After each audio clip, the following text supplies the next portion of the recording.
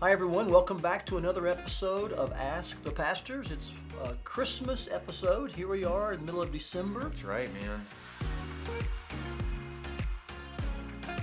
And I have an intriguing question that came our way, Travis, and I thought it was uniquely timed in regards to maybe what you've just been through and some things that I think people in our church go through, people in probably most churches go through. And that is, the question was, this is my first Christmas without someone that was part of our family. Yeah. Any help on getting through the holidays?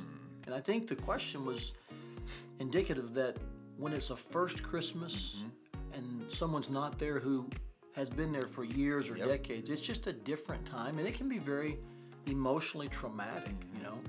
And I know you just lost your father in death just a week or two ago. Right. So this will be your first Christmas. Yep.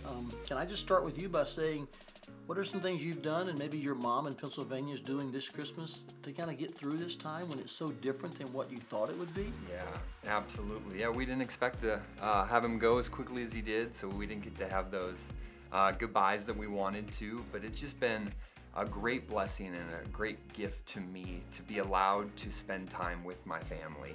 So I was able to go for a week and just spend time with my mom and my sister and my brother and spend time mourning together. And I think that's probably a lesson that I've learned is as the waves, and that's kind of the analogy people use of mourning, it comes in waves. Okay. And so as the waves of mourning come, the more I'm with family, the easier it is to navigate those. Mourning hurts the most when I'm alone or when I'm alone in my thoughts even. And so being surrounded by family, I think, is one of the best things for me. Family reminds you of how good you have it, how gracious and kind God has been to you. And then, you know, when you're with family, stories pop up, memories pop up, funny moments come up, and all of a sudden you're sad, but there's a smile on your face because you're remembering all the good moments and just the great times. And so I would just say surround yourself with your family.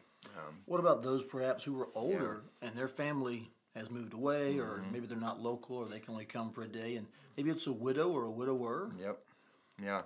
I think the church has proven that it is literally my family.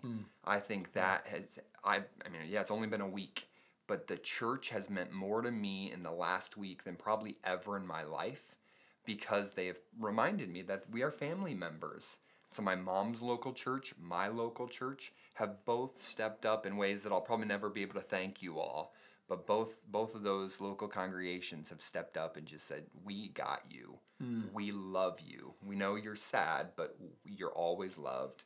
You'll never have a need. And I know for sure my mom feels that as well. And like in your mom's case, probably presence is Mm-hmm. just one of those primary ways you show love. That's right. right. Yeah. Just be there. And I think it's helpful for our church to think about this Yep. because there are, even this year, there's some who are new widows. I'm not sure if that's the best way to say it, Yeah. but they're new to this whole concept of widowing, and it's their first Christmas without their spouse of decades. Yep. And so let's be sure that we're mindful and maybe reach out, call, Absolutely. make sure they're not alone. Because you're right, isolation, Yep. man, it's a very traumatic when Yep. you're already in a place of mourning Yep. and grief. And I like what you said about memories. You know, we have said this at many funerals, that memories and sharing those are one of the ways that God helps us cope. Yep. We recall things, and they help us kind of process our grief, you know. Yep. Mm-hmm. And so I appreciate you sharing that. And that happens when we're with people, That's right. present with them and sharing. I sometimes feel the balance of like maybe I should give my mom time and not call very often.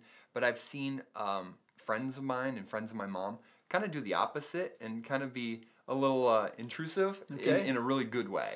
And that has proven to be what my mom and my sister and my brother have wanted.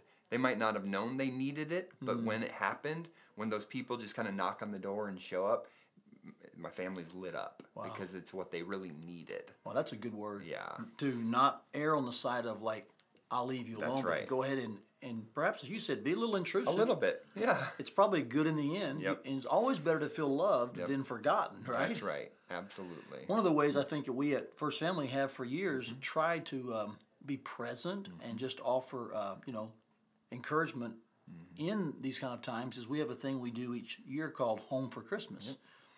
And it's simply an ornament that we give to those who've lost a close relative during the year. We give it to them on a specific Sunday. And by the way, that's this Sunday after the services. Okay. But our intention is that maybe when they hang that ornament up that year or the next year, they'll share a story with those they're with, or they'll remember a story if they're alone. Because I think stories and memories help us cope and get through difficult times. So I just want to remind you, First Family, this Sunday we'll be observing Home for Christmas after each service. It's not really an announced thing in one sense. It's not a ceremony. It's just an opportunity for you to come to the front after the service. See one of our elders. We'll have a Home for Christmas ornament for you.